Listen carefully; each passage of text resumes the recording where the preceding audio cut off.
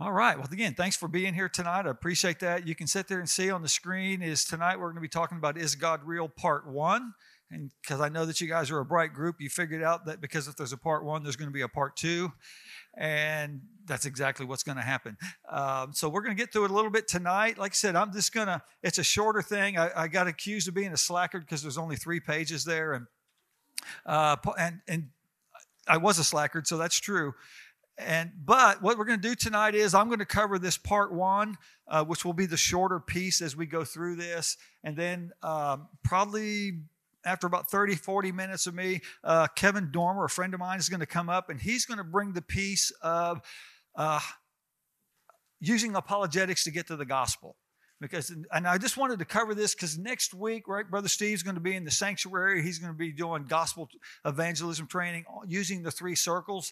I used to use the Roman road and loved it and used it for many, many years to share the gospel. But this 3 circles came out and it just fits so well with apologetics and design and purpose and brokenness that I just transitioned to that, to use the 3 circles, because it's easy for me to get into apologetic conversations.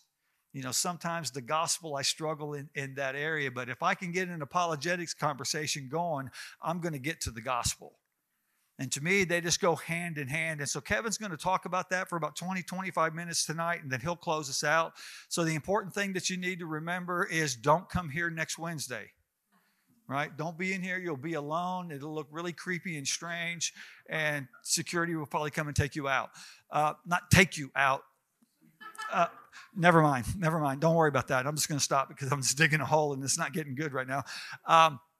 So that's the way tonight's going to look. I do, again, because I was a slacker, the homework piece didn't get into that package. So when Kevin and I are swapping out on our laptops, I've got the homework piece for this week, and I'll hand this out as we're swapping out laptops to move into the evangelism apologetic piece, then we'll start handing that out. Bless you. And so that'll take care of that. And again, so tonight we're talking about, is God real? And before we even get into that, there's always, when I leave a class, it's like, oh man, I forgot to say that, and I forgot, and I really should have said that a lot better. Well, there's something that I think I forgot to say, and you can tell me this. But, as we're talking about absolute truth, most people recognize that 2 + 3 = 5. Most people get that, right? And that's an absolute truth. And most people recognize that the earth is round and revolves around the sun and all that. Most people get that. There's a few out there, and so they don't struggle with that part of objective or absolute truth. Usually where you're going to get into this idea of absolute and objective truth where people struggle is in the area of morality and religion. Right? We can be all about objective truth all day long until we hit that issue of morality. And then it's like, wait a minute, don't be pushing your truth on me. And so just know that that's generally where we get into that idea. You're going to find, there's no absolute truth in morality and religion. Then there's a few other places, but those seem to be the common ones. And so again, I just wanted to kind of bring that back into that because I don't think I talked about it last week. Again, tonight, is God real? I think we're good. We're ready to move on. And so this, again, is just part 1. And again, as we work through this, it's a 2-topic thing. And what we're looking at this week and then the week after next, when we do part 2, is we're looking at arguments or lines, I call them lines of evidence, that gives evidence for God's existence. Right? We're not going to walk away from here thinking, man, it's 100% drop dead, we can prove God. That's not what's taking place here, right? Because when we talk about evidence, we are just providing evidence that makes it reasonable and plausible and even probable that there is a God that exists, okay? And so you're never going to get 100% on much of anything other than death and taxes.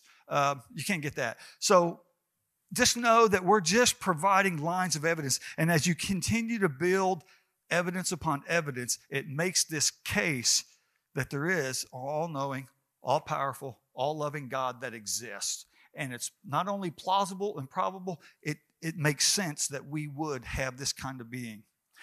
The other thing is once we get done with the lines of evidence, it gives existence, it gives evidence for a God that exists, that is all powerful, that it is all knowing, right? And is even omnipresent, but it doesn't necessarily prove the God of the Bible, right? There's other steps that we work through to get to that point. But once we move somebody, okay, I got there's something out there. I don't know who he is or what he is. Then we can begin moving towards proving it's the God of the Bible, is the God of all creation. Okay? And again, what we're just talking about, we're just skipping stones. Man, I mean, we are just going along the surface. Probably just about any one of these topics we could teach on for 10 weeks on one topic, on one idea. I mean, it's just, we're just skimming the surface on anything that we're talking about. So if there's something that you like and you're like, man, I just really love that piece, trust me, come and see me. There's some other people. You can get much deeper into this stuff and you can get into all kinds of weeds. It's fun. It's good. It's just find out what your passion is and move in that direction. Are we good? Questions? All right, let's go. Is God real? Part 1. So the beginning of the universe. There's 3 possibilities. When we talk about creation, when we talk about the beginning of the universe, there's 3 possibilities, and there's only 3 possibilities about how the universe came into existence. Okay, the first one, it's self-caused. It's self-caused. And what that is saying is that at one time there was nothing, and then the universe created itself out of nothing. Okay, that's self-caused. It's like a baby creating itself with no mom or dad and nothing else. I mean, it's that kind of idea that what we're working with here is, so the universe is either self-caused or it's uncaused, right? Uncaused means that it's eternal. It's always existed from eternity past to eternity future. It's always going to exist. That's uncaused. So we have self-caused, we have uncaused, and then we have caused by another. And we have caused by another.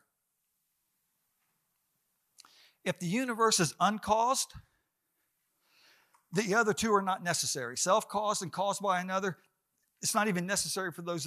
You're just talking useless stuff. Okay? Or if it's self-caused, then it becomes the same thing.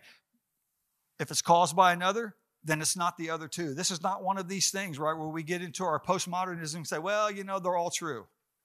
No, that violates the law of non-contradiction. They can't all be true. Only one of these can be true. Only one of these can be true. It's either self-caused, uncaused, or caused by another.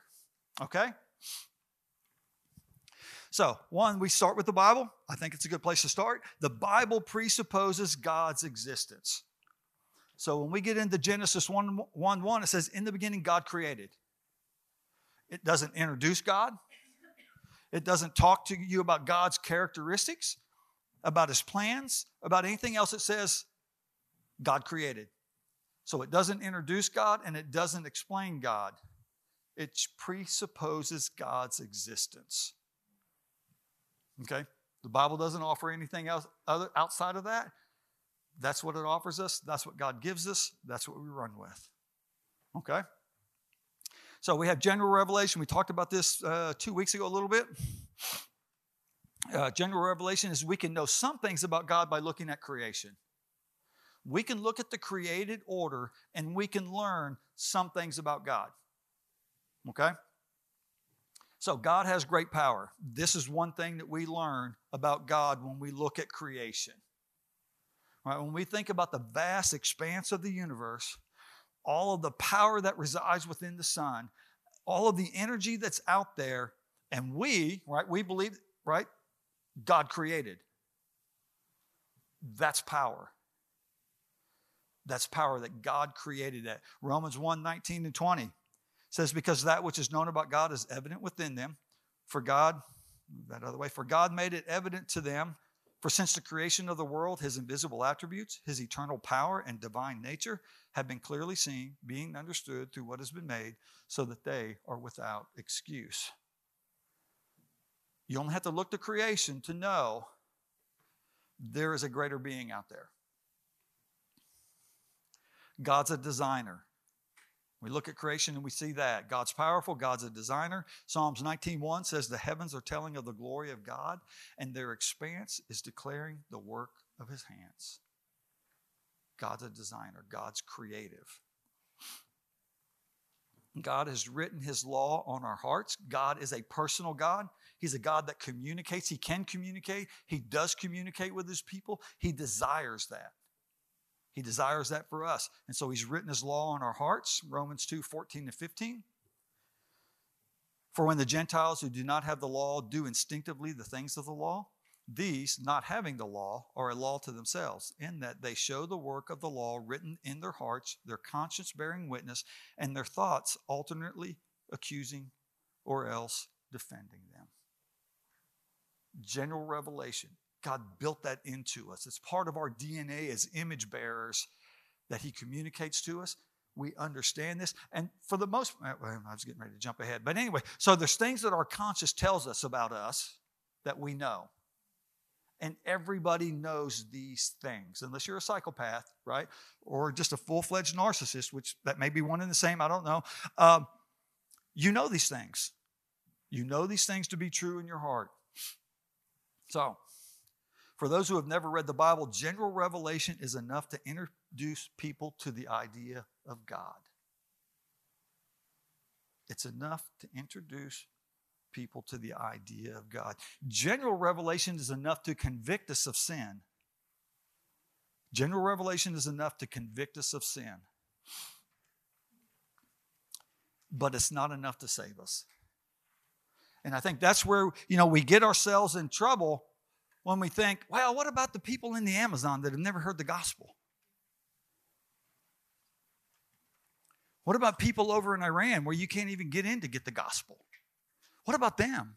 Right? And I've heard people teach this and that of saying, you know what, as long as you respond to the truth that's made available to you, that's enough to save you.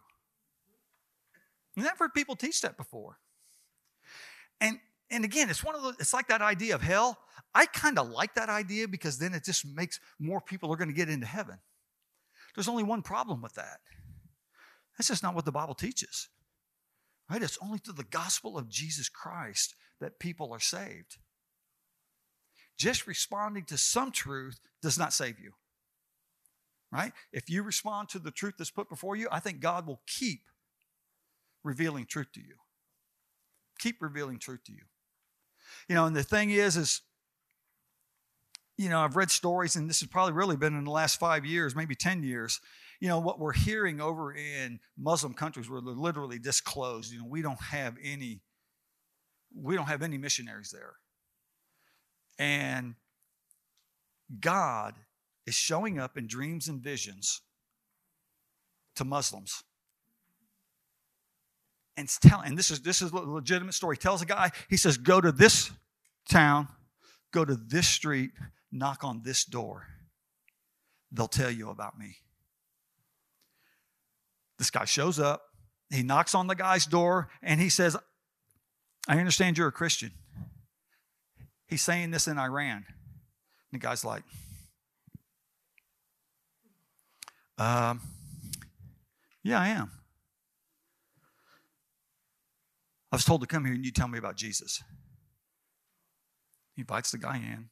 He shares the gospel and he gets saved.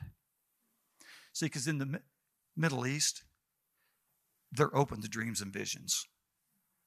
They're open to dreams and visions. And look, if God can lead you to a gospel situation through dreams and visions, what barrier is there to keep you from hearing the gospel?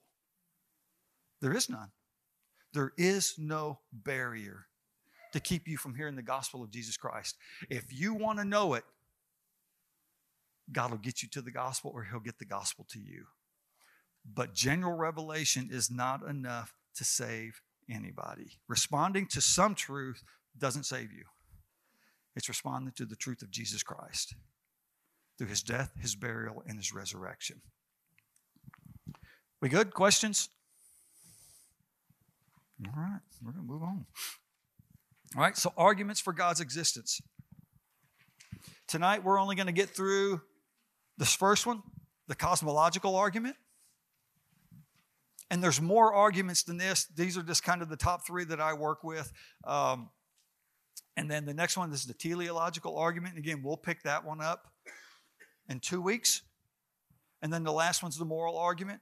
And again, we'll do that on that 2 weeks from now. So these are 3 lines of evidence that I use for God's existence: the cosmological argument, the teleological argument, and then the moral argument. So the cosmological argument, right? Cosmology is the study of order, structure, and design of the universe. The design of the universe. An argument, the cosmological argument, it's an argument from causality and necessity. It's an argument from causality and necessity. So, what is the law of causality? This is a scientific law that exists, and it says that it's a law of identity is applied to action. In other words, all actions are caused by entities or something else, right? If there's an action, there is something or someone which caused it. If this water bottle was just to fall off of the table, we wouldn't just say it just fell off. Something happened that knocked that water bottle off of the table. There was a cause to create that effect, right? That's the law of causality. For every effect, there's a cause that would bring that about, right? We just don't get, well, never mind, I'm going to move on that. That's getting ahead of myself. Because the universe came into, it should be existent. The law of causality tells us something or someone had to act to bring about the universe's existence. So again, remember the 3 possibilities are: it's self-caused, it brought itself into existence; it's uncaused, it's always existed. So when we deal with the law of causality, it takes out the self-caused opportunity. Because nothing never brings something into existence. Scientifically, it's impossible. Realistically, philosophically, it's impossible for something to come into existence out of nothing. Okay? The law of causality tells us that. So on that first one, it's self-caused, mark that off your list. So the only thing we're working with now is it's either uncaused, in other words, it's eternal. The universe has always existed and always will exist, or it was created by another. Are we good? Questions? We're good. So the cosmological argument says that God is the best explanation for the existence of the universe. That's what the cosmological argument says. God's the best explanation. Of those 3, it's caused by another. That's what this argument says. Now, we can say it, right? But we need to give evidence for it. We don't want to get into circular reasoning and say, well, because the Bible says so, and then we don't get anywhere with that. So we need to give evidence for that claim. The first evidence we've given is the law of causality. That's the first line that works against that idea or supports the idea that God is the best explanation for the existence of the universe, right? Nothing cannot bring something into existence. And what I'm getting ready to say, I can say the words. I'm just not sure that I can really comprehend all that this means. Right? So before the universe existed, there was nothing. Right? I think it's Thomas Aquinas said, nothing is what rocks think about.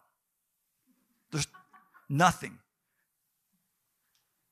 There's nothing. And so when we talk to people and they're like, no, it brought itself into existence or whatever it is, they're like, they don't go back, well, what was before that moment? They don't go back that way. Because ultimately, that creates roadblocks to their belief. To say, well, what was before that moment? Because before creation, there was no time, there was no space, and there was no matter. No time, no space, no matter. Now again, I can say those words, but to try to wrap my mind around what does that actually mean, I don't know.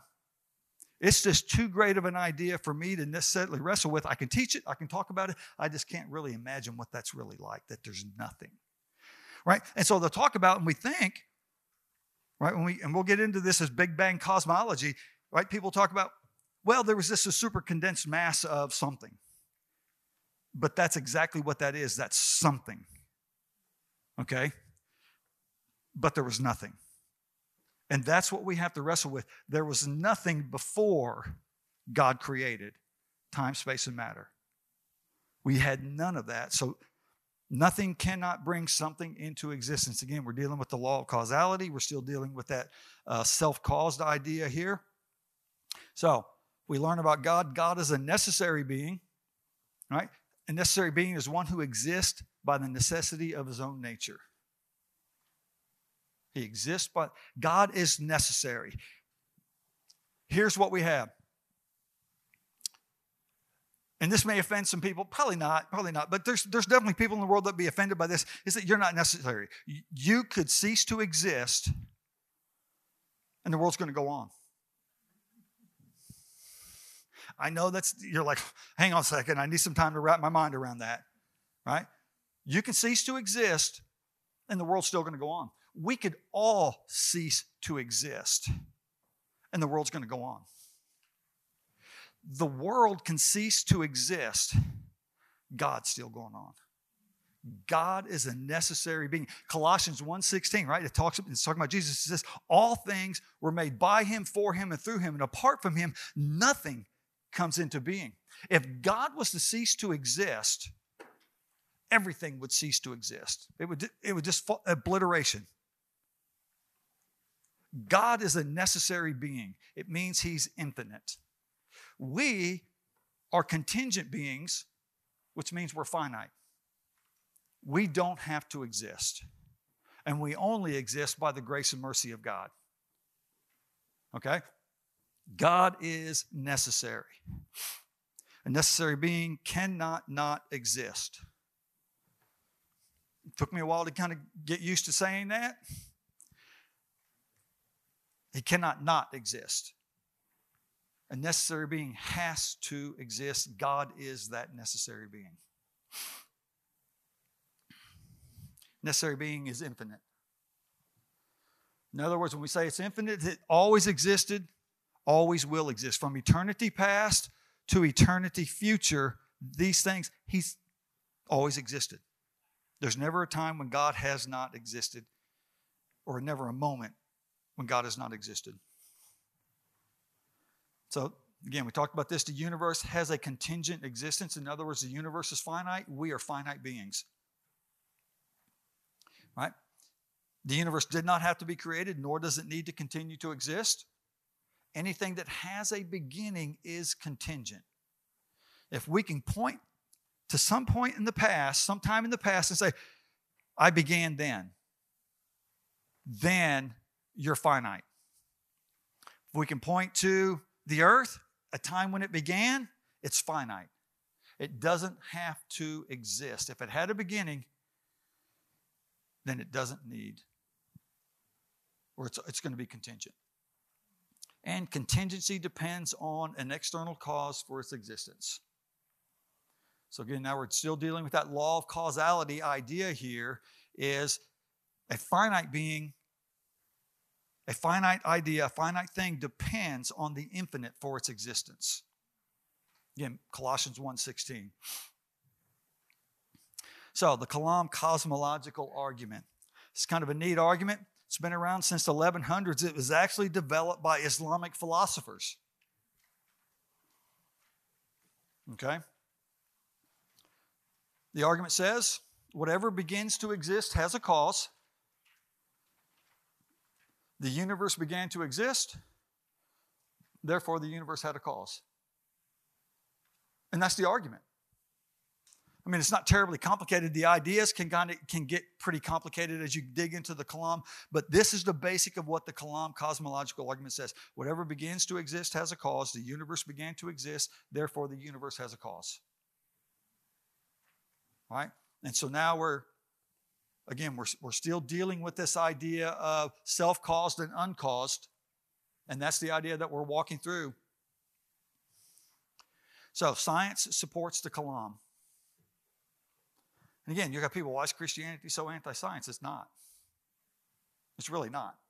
That's a straw man that people set up, not understanding either science or Christianity. It's not anti-science, right? The Kalam, right? Albert Einstein's theory of relativity led him to believe in an expanding universe, which is really kind of interesting because he did not, before he developed this theory of relativity, Einstein believed in it's called the steady state. It's called the steady state theory. And it wasn't, and really what he was leaning towards is that the universe always existed. It was eternal. But once he hit on this theory of relativity, it's like, that can't be so. And there's more to the story there. I'm going to leave that hanging, but there's more to that. He realized from the theory of relativity, the universe had a beginning. Okay, in this theory of relativity. And then we had the invention of the Hubble telescope. It gave evidence of the theory of the expanding universe. I mean, this is the first time we have this powerful telescope back in I think it was the 50s is when it was invented and they came up with this. You could see that the universe is expanding. It's just going further and further out. Okay, it's an expanding universe. From this idea, they developed Big Bang Theory. Right? There's this huge bang, and everything came into existence from that over billions and billions of years. 11 billion, I think, is what we're up to now. And I'm okay. I'm okay with the Big Bang Theory up to a certain point. Mostly it's up to this point. God said it, and bang, it came into existence. Right? I think it was Michael and I were talking today, and this idea I was watching, it was a Nova show. And again, these were, brilliant people, scientists, and they were talking about the Big Bang. And again, not Christians. These are not Christians. If I had to guess, most of them are atheist or agnostic. And they were sitting there saying that it was like a millionth of a second or less from the time the Big Bang happened. Everything had to be in its place. If it expanded too quickly, everything just would have gone off into oblivion.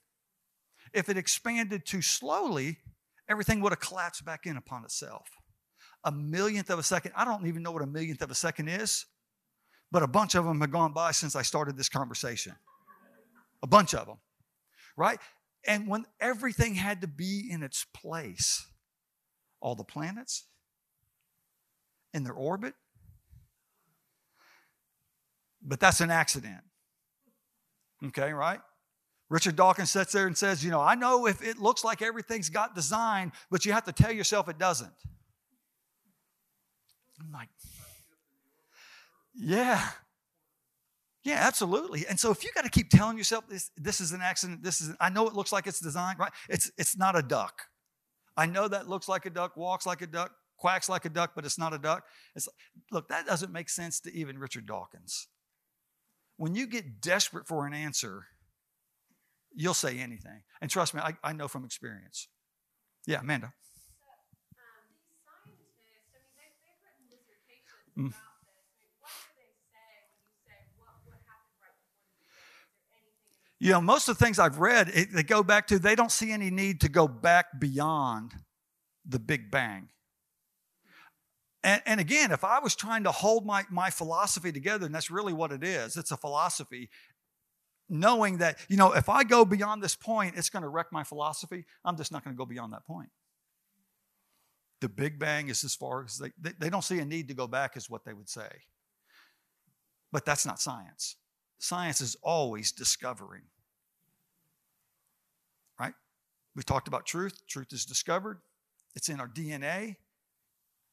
As image bearers, to make and to find and to discover, they just don't go beyond that point.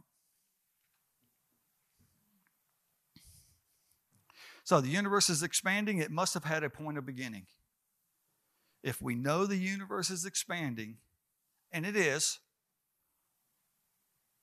there has to be a beginning point that where it started its expansion from. And the whole thing, the pictures that are coming in from this Webb telescope, I don't know if you've seen them. They're amazing. They are amazing. And it's just interesting seeing, and again, all the information, the data is new. It's coming in. But right now, what they're seeing is basically, it's just confirming what we've already known. There's an expanding universe. They're holding out hopes for new things, and they may find new things. I mean, that's just all part of it.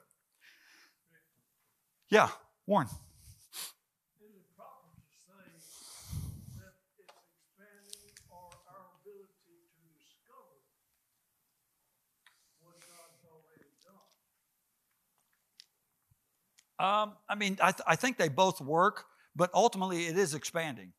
I mean, we know that it is expanding from a scientific perspective. We know that the universe is. I mean, the evidence is irrefutable. The universe is expanding, and it's almost. I mean, if you imagine if I had a balloon here and I was to glue buttons on that balloon, and the balloon would represent space, because space is something. Right? We look out and we see darkness, but space is something that actually exists. And I blow the balloon up, right? Space expands, but the buttons still stay the same distance from each other. It's all an equal ratio that works with that expanding, because you would think, well, how come the planets just don't get out of their orbit? Everything expands. Space is expanding, but all of the planets and everything, they stay in proportion to where they're at. And so, can we discover new things? Absolutely. And I think that, with the Webb telescope, they're going to discover new things. But it's something that's always existed as far as from creation. So we are, Ron? We see the birth of stars, supernovas and other things. Yeah. Galaxies. Mm-hmm. So it is, in fact, enlarging. Yeah, it is. And again, most definitely. So it's expanding. So we can't get away from that truth. But again, I mean, there's a psalm, I can't remember. I wish I had looked it up. And it says, man, God stretches out the heavens. Now, I'm not saying that that's the expansion that we're talking about. I can't read that without thinking about it, though. God stretches out the heavens. It's nothing for him. Okay? Good question, though, Warren. Second law of thermodynamics supports the idea that the universe is also expanding. There's like 6 different lines. We're only going to look at a couple of them here tonight. But you have the second law of thermodynamics. Excuse me. Second law of thermodynamics says it's not here, but energy is neither created nor destroyed. It exists within a closed system, and the amount of usable energy in a closed system decreases over time. Now, as an atheist or an agnostic or a scientist, they would sit there and say, the universe that we are in, it's a closed system. And what they mean by that is there's nothing outside of that system. And if there is, it's not impacting anything inside the system. Okay? By defining it that way, you're eliminating the need for a supernatural being, for God. Excuse me. But that's what they'll say. But everything within this system, it's a closed system, and energy decreases over time. In other words, we're running out of usable energy in the universe. We're running out of usable energy. How long will the energy last? I got no idea. But if there is no God, eventually it's just a cold death that happens. And the energy, just as a clock that winds down and the battery runs out, it just ceases to function. So we're running out of usable energy. If something's running out of energy, it's finite, which means it had a beginning. This answers the uncaused section. In other words, that the universe has always existed. The expansion says it hasn't always existed. Second law of thermodynamics says the universe has not always existed, so it's not eternal. There was a point in time when it had a beginning. We're going to say Big Bang, okay? Or God spoke, and it came into existence back to Genesis 1:1. In the beginning, God created. So, only that which is eternal is infinite. Only that which is eternal is infinite. So, objections to the cosmological argument. This is the main objection. If God made the universe, who made God?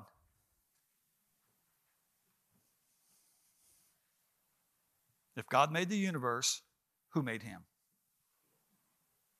Or her, or it, or whatever gender pronoun we're using today.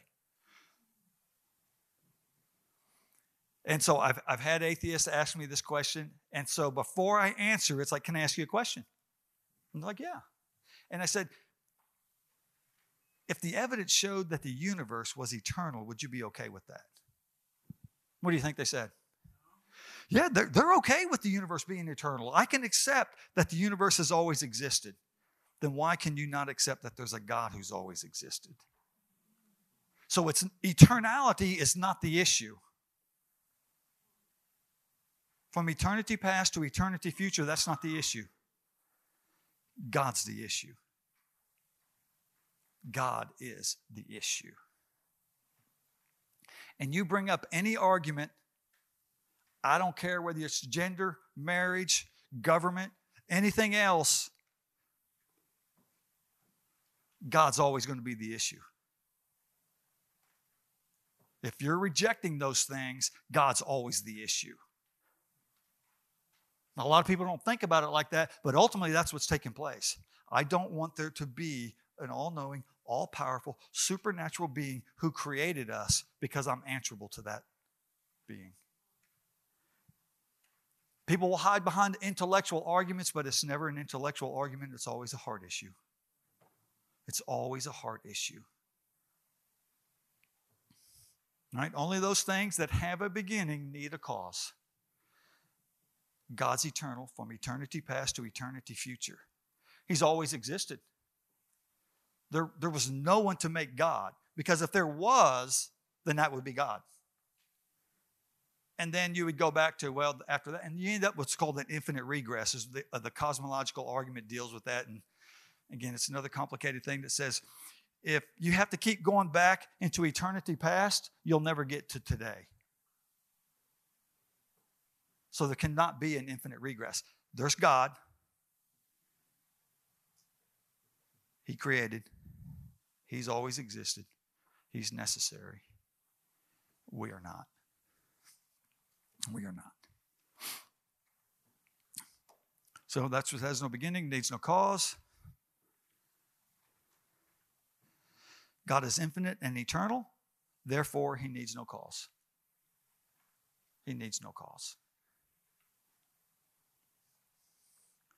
God is the uncaused first cause of all that has been created.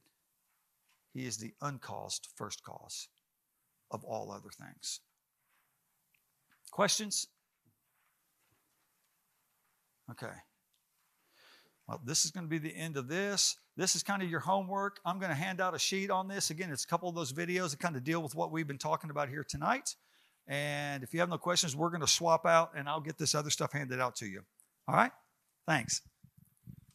All right. Well, I'm honored to get to speak to you all tonight. I'll warn you up front, I'm not a level 9 black belt in apologetics like Mr. Rick Jones is, but I'm going to do my best. I'm Kevin Dormer, and what Rick asked me to talk about tonight, he kind of mentioned talking about what is the connection between apologetics and evangelism. And it's pretty easy to see, and you might be thinking, why do we need to highlight more of this? Because you're obviously here. You came to an apologetics class. I think that the more convinced you are of the effectiveness of apologetics in sharing the Christian worldview with other people and the impact that it has on your own life, my hope is that you will continue to pursue it more outside of Wednesday nights to figure out, how do I learn more of this so that I can become a more effective ambassador for Christ using this material? Because I admit, some of those things that we talked about tonight might feel like your brain is full a little bit trying to process that and think, how would I share that with somebody else? But the more practice you have and the more exposure you have to it, not only will you become more excited about it, but you'll feel like, I can do this. This isn't that hard. And because of the way God has created us to understand him, understand his nature, to understand the things that we talked about, the cosmological argument, it should make us excited to feel like, man, I can share that with other people and they can understand it too. And God created us that way. And so that's why we're going to go through a few of these things. That was too long of an intro, but I'll give you a little bit more background here in just a little bit. So chances are you probably heard from somebody, you can't win somebody into the kingdom through apologetics. Something to that effect, maybe not those exact words.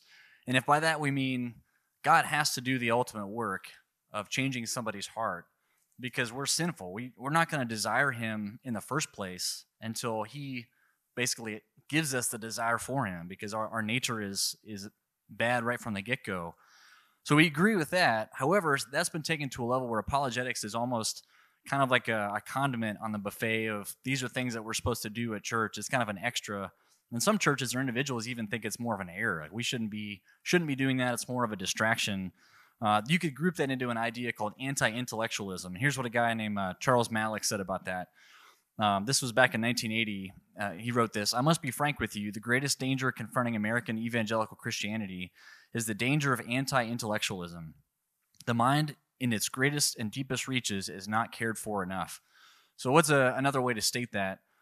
God tells us to love the Lord your God with all your heart, your soul, and your mind, because the connection between the mind and the heart and the soul is a very real thing. If I were to try to convince you that this podium is not on the stage, I made a really powerful argument, maybe it was really appealed to your emotional, maybe I even offered you $1 million, which wouldn't go as far today, but if I gave you $1 million to believe that this podium is not on the table or on the platform here, could you ever get there?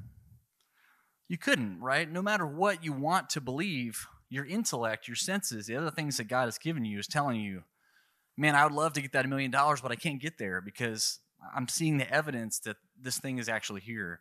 So that connection between the mind and the heart is so important. And like Rick said, ultimately it does come down to a heart issue. A guy that I love to listen to named Frank Turek goes to college campuses and gives a presentation called "I Don't Have Enough Faith to Be an Atheist." And he usually packs out the place because that brings lots of people that are interested to hear what he's going to say. And one of the questions he'll ask somebody, if they're a really outspoken atheist, is, hey, if Christianity were true, would you become a Christian? And often the answer he'll get is no. No, I wouldn't. Now, what is that just exposed? That's not a mind issue. That is not someone who is there to say, if you give me enough reasoned arguments, I'm going to become a Christian. They basically just said, I don't want it. Like, I don't care what you're gonna say to me. That's important for that person to admit that. It's a very insightful question, I think, for him to ask that. But think about all the other people in the room too that see that happening. They're thinking, man, this isn't really a intellectual back and forth anymore. That person just doesn't want it. And so we know that the heart obviously is at play, but I think of the intellectual side almost like a brick wall. People set up this wall so they don't have to face his judgment, his say in their life, his call and what they're supposed to do, what their purpose is. They want to do their own thing, and they ultimately miss out on his grace, his kindness, all the other things too. But they've built up these bricks into a wall. Some of them are postmodern things like pluralism, relativism, ideas of evolution from a macroevolution standpoint. So now they don't have to face what God says about their lives because, well, hey, I don't need that. Or an even more slippery one is, well, hey, you have your truth, and that's fine. I have my truth. So you can see how those bricks in the wall prevent somebody from really having to face the heart issue because it's kind of an excuse to not have to. So hopefully, and I know you guys probably realize that, but the intellectual side is something that we can neglect really to our peril from the standpoint of trying to reach people. If we look at Scripture, it's commanded, and I know that Rick has probably gone through some of these, but just as a reminder, 1 Peter 3:15 is probably one of the most powerful and commonly used arguments for apologetics. In your hearts, honor Christ the Lord as holy, always being prepared to make a defense to anyone who asks you for a reason for the hope that is in you, yet do it with gentleness and respect. Sometimes we don't do that last part so well. We skip the gentleness and respect piece. But that word, make a defense, apologia, means a reasoned argument, a thoughtful defense, like a lawyer in a courtroom saying, this is why the Christian worldview makes the most sense, why it explains the things that we see around us, the things that are wrong in our own hearts, the things that we recognize as being, but we don't use the word sin if you're not a Christian, but you know something's wrong and you can't explain why. That's what we're trying to do with apologetics. In Jude, it says, I found it necessary to write appealing to you to contend for the faith that was once for all delivered to the saints. That same idea of contending for the faith and using reason. And in 2 Corinthians, Paul says, for the weapons of our warfare are not of the flesh, but have divine power to destroy strongholds. We destroy arguments and every lofty opinion raised against the knowledge of God and take every thought captive to obey Christ. So destroying arguments, that's pretty strong words. We're not destroying the people. We're destroying the poor arguments with reason, removing those bricks out of the wall so that then they can face the truth of who God is and the good news of that too after they understand the bad news first. Lastly, in Colossians, Paul says, conduct yourselves with wisdom toward outsiders, making the most of the opportunity. Your speech must always be with grace as though seasoned with salt, so that you will know how you should respond to each person. So breaking that down, conducting with wisdom, so being smart, being wise in your interaction with people, being kind, that's that gentleness and respect piece. And then lastly, how to respond to each person. The best term for this that Greg Coker uses is being tactical. What does that mean? Each individual engagement with someone should depend on the condition of that person's heart, the circumstances, taking it on an individual basis rather than a cookie cutter approach to deal with people. And this is not a push for specific books. Let me first read this quote by Francis Schaeffer. He says, if I have only an hour with someone, I will spend the first 55 minutes asking questions and finding out what is troubling their heart and mind. And then in the last 5 minutes, I will share something of the truth. We don't always have an hour with people, right? But it's very important that we start to understand the circumstances of the person that we're talking to. And one of the best books I've ever read of how to do this is this book, Tactics. It is excellent if you will. Yes, and no royalties are given to either one of us if you buy it. But I'm telling you, if you will read and apply that book, it's very easy to use. It will change the way that you interact with other people in lots of different conversations, not just spiritual ones. And it is a great way to learn, how do I do what Jesus did, and asking questions, being a good listener, and then, like Francis Schaeffer talks about, using what you just learned to guide that conversation towards sharing your faith with them. The second one ties into kind of our next topic, but so The Next Generation Will Know is written by Sean McDowell. He's Josh McDowell's son, and a guy named J. Warner Wallace, who was a cold case homicide detective, became a Christian basically through researching the New Testament authors as a homicide detective and coming to the conclusion, man, this has got to be true. And he basically, through his own apologetics, became a Christian, and God working on his heart there. This book is, it's kind of hard to read at first because it's a fire alarm with what's happening with the next generation, but it is an excellent book with seeing what do we do, how do we equip the generation that we're currently losing. So I really encourage you to read that if you have kids at home or just kids that you care about in the church. So Scripture commands it, culture demands it. So that's kind of where that next book talks about that. The culture that young people are facing is very different. I know you guys don't need any convincing in that. Here's some statistics. I know you heard some rough ones last week. About 50 to 70% of young people that grow up in the church, after high school, they don't come back. They're done with Christianity. This is kids that grow up in the church. And I know if you're like me, the initial tendency is to think, man, those other churches, they got to get it together, right? Man, it's easy to think, well, sure, that wouldn't happen here. Until we have evidence that that is not happening under our own roof with our Bellevue young people and the people in our own homes, we have to assume that the same challenges that are causing those terrible statistics are ones that could be facing our own kids and leading to the same result. We'd be kind of foolish not to do that. The good news is, with surveys, they asked them why. There was probably 4 or 5 different surveys that combined to get all this data, and they asked them, why did they walk away? And their answer predominantly was an unanswered intellectual skepticism. So unanswered is pretty self-explanatory. They had doubts. They were afraid to share them, or when they provided them, or when they shared those doubts, they were given an answer like Rick mentioned, you just need to have more faith. You just need to trust. Now, they might not have said anything at the time, but young people will file that away and say, man, that wasn't really an answer, but I'm hearing from this YouTube skeptic or from social media or from my friends or from this professor that Christianity really isn't worth believing in from an intellectual standpoint. They have these questions that don't get answered. And the good news is there is so much available to us if we know either the answers or where to find it, and the willingness to be honest with our young people. And I'm teaching in middle school and trying my best to do that there, but we need this as a whole across Bellevue and just within our homes as well. They also said they began disconnecting from the church at the age of 15. That was when that was starting to happen, so a lot younger than I would have assumed. So tonight's topic was perfect. Obviously, if we're going to convince people about God's Son, what God says in His Word, God's acts, and His role in salvation in our lives, well, if they've already discounted God completely, then that's a problem. The predominant worldviews that we're facing, this is kind of what everybody's immersed in, is relativism, pluralism, and naturalism. Relativism saying there is no truth. Pluralism means there's no religious truth. This is kind of the Oprah perspective, like everybody's got, different spokes on the wheel. We all arrive at the same place, but it's a very surreptitious way of just discounting religious truth completely. And then naturalism says there's no supernatural truth. Obviously, those are contradictory to everything that the Christian worldview believes, but that's kind of what is around everywhere today. Alistair McGrath, who's a theologian as well, he said, apologetics lays the ground for this invitation, and evangelism extends it. So think about that, as well as one more. This is a quote from back in 1910, which was pretty insightful, but it kind of matches up with what we talked about, destroying arguments. J. Gresham Machen said this at Princeton Theological Seminary: false ideas are the greatest obstacles to the reception of the gospel. Under such circumstances, what God desires us to do is to destroy the obstacle at its root. So again, it's that idea of taking some of those bricks out of the wall that people are using as an obstacle to be presented with the truth of God. We know the culture needs it.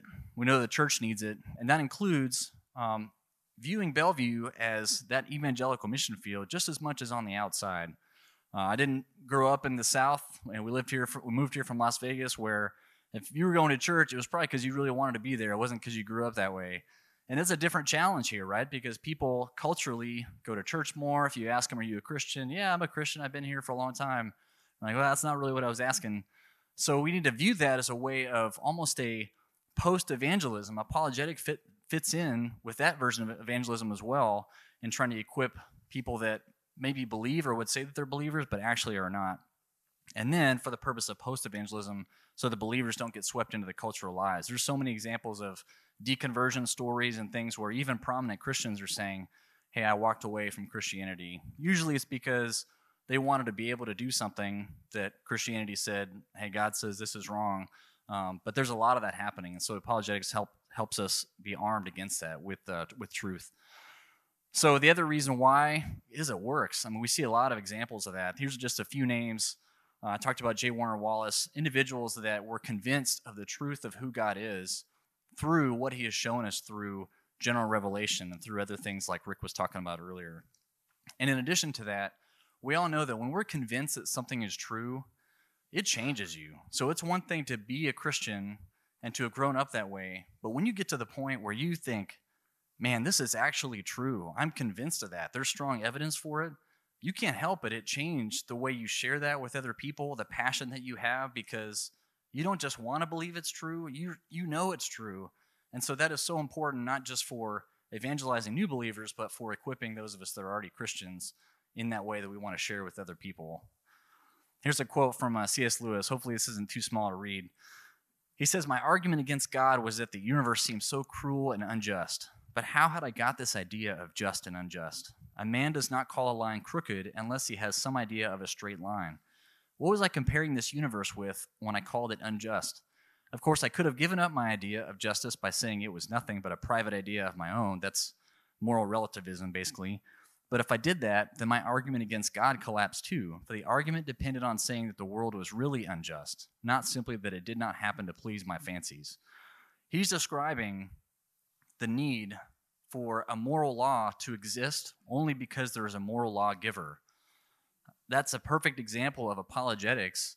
And we were talking earlier about, how Ray Comfort and different people use the Ten Commandments and the law to show, hey, this is already written on our hearts. And so if you can point out to people, when people, cry out for some type of justice, where does this idea of justice come from? How can you even desire that unless there's someone who gives us justice and says this is the straight line so that you can recognize the crooked line that C.S. Lewis is talking about? And that's why that argument is so powerful and a great evangelism tool as well. This next thing that I want to talk about just for a couple minutes, I think is really important, and I didn't really think about it this way until just a few years ago, but Greg Kokel talks about this, kind of making a distinction and understanding that evangelism includes, I'll just read this. So before there can be a harvest, there has to be a season of gardening. So what does that mean? When you're sharing and evangelizing with someone and they come to Christ, there was already a season of that person considering Christ for some amount of time up until that point. And today, that time is growing, the amount of time it takes for someone to consider Christ because of some of the different roadblocks and things that people have used to say, well, I don't need to consider that because I have, fill in the blank that says I don't need to. Francis Schaeffer calls this pre-evangelism. So thinking about the gardening prior to the harvest actually happening. We need to recognize that the fallen state of mankind is constant, but the things that have provided obstacles to intellectual assent have changed over time, and therefore we have to be able to adjust to those tactically. Just like there were the Gnostics a long time ago, today we have different twists of reality and twists of truth that we have to be able to address as part of that gardening. So if we don't think about that way, if we try to jump right into the harvesting stage with someone who is not ready, if you want to go to the extreme and say someone who's a pretty staunch atheist, has never even wanted to and will not consider Christ, to jump right into the three circles with them might not be the best tactic when you need to start out with some of the fundamentals.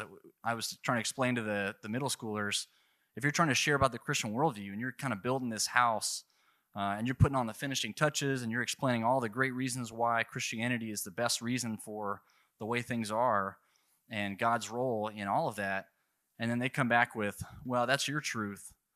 Oh man, you didn't have a foundation to start with, right? There was no foundation to build that house on.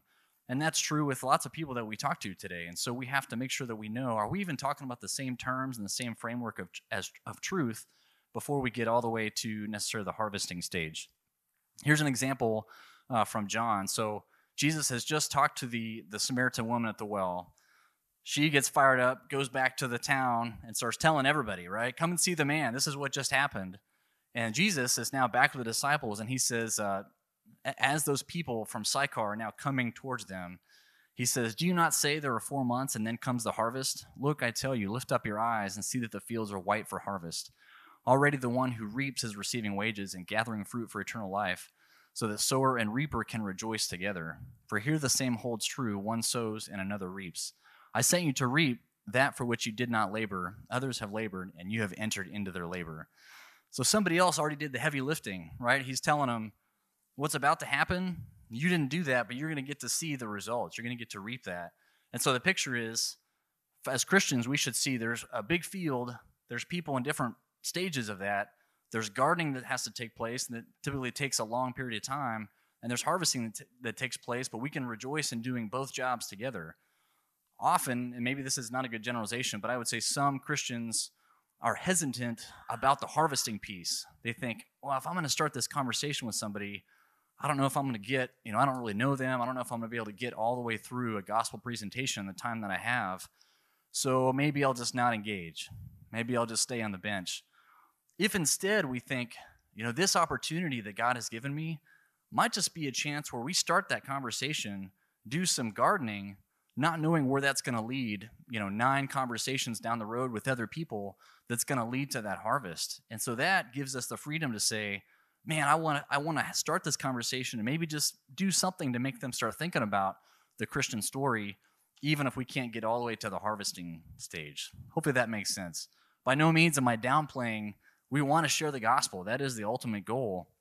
But we also have to realize there's a lot of work that happens up until that point before that person is maybe ready.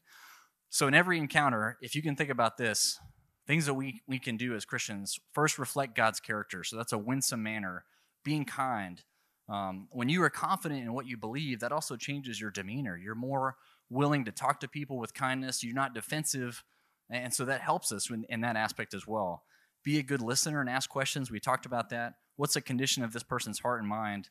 I'll share an example where Greg Kokel was on an airplane with somebody, and he started talking to him, and the guy shared, well, I used to be a Christian. My dad was actually a pastor, but I'm not anymore. Do you think that would frame the discussion from that point on? If he were to go right into the Roman road or the 3 circles at that point, in the conversation, that would be a mistake. That would be an error, because the condition of his heart and his circumstances is going to hopefully shape the conversation differently. So share God's truth considering what you've learned already, and then put a stone in their shoe. That's kind of Greg Kokel's signature phrase. Get them thinking about something important about Christ, or put a doubt in their mind over something in their view. So maybe loosen up one of those bricks in the wall so that in future conversations, maybe you could get a little bit further along. And that's really important. So leave the door open for future conversations. If you have a conversation with somebody and you're kind to them and you get to a point where maybe you don't know how to answer something, or you get to a natural end of the conversation, you say, man, I would love to pick this up again later. There were a few things that maybe I need to do some homework on, and maybe see what your thoughts are after you consider what we talked about. Can we do that again? You've now left that door open rather than trying to hurry and close the deal with that conversation. And then lastly, this one rings home to me because in the military, the debrief was huge. We would spend hours debriefing a mission because that's where you really learned and figured out, what do I not do next time, or what do I do again, what worked. And so with other believers, you're not always going to be able to have the same conversations as other people. So when we have an engagement with someone of sharing the gospel and it went well or it didn't go well, we need to talk about that with other people so that we can learn from it. And even if it means, man, I kind of blew it here, I didn't know what to say, I got upset, or whatever, we have to learn from that and include other Christians. So I'm kind of out of time, but you're going to talk a lot about this, obviously, next week. So think about, in the 3 circles example, you can see with Rick's examples with the law of causality, it is super easy to include those types of things in the 3 circles kind of template for sharing the gospel. And even if you don't remember, everything that Rick talked about as you review your notes, just think about, if you start talking about God's design and somebody says, hold on, I don't believe in God, and rather than saying, well, you need to, and here's why, first you just ask them a question. Tell me about the God that you don't believe in, just so I understand where you're coming from. Because they may describe a God that you say, I don't believe in that God either. But by asking a question, you can get them to explain, well, this is the God I don't believe in, and then you can go from there. And if you get the chance, you can say, well, can I give you some reasons why I think it makes sense that there is a creator God? And I told the middle schoolers, like, if I came home one day and there was a brand new Z06 Corvette in the garage, and Angela walks in, I'm looking at it, and she's like, where did this come from? I don't know. It just showed up. It's just here. Isn't that great? No, I'm going to be in big trouble. We're going to have a lot of counseling and talking to do. We know that. We know that things don't pop into existence. And so, to me, that's an analogy for the law of causality. And what is that? It basically just says everything that has a beginning has a cause, whether it's Corvettes or flat screens or whatever. The universe had a beginning. Therefore, the universe has a cause. And then ask them, in that conversation, like, does that make sense to you? Do you follow that? So you can see there's so many opportunities in here. Sin, brokenness, like so much that ties into apologetics is hand in hand with sharing the gospel. It's definitely not a separate thing as you deal with the intellect and kind of the gateway that is to the heart. So I don't want to go over any more than I already have. Do you guys have any questions for me before I close? I don't want to keep you too long. I appreciate you letting me talk tonight for sure. All right, let me pray for us. Father, thank you for your kindness towards us and just making us where we can understand what you have done for us, the way that you made us to include being able to see the things that are wrong and understand why in our own hearts and in the world around us. Give us the courage to begin conversations and use the things that we've learned. Give us the right eyes to see people with compassion around us, and so that we have that desire to engage rather than sit on the sidelines. I thank you for all these people here tonight, and just for their effect on their own families and in the groups that they interact with, that we can use more of these things to be better ambassadors for you. Amen.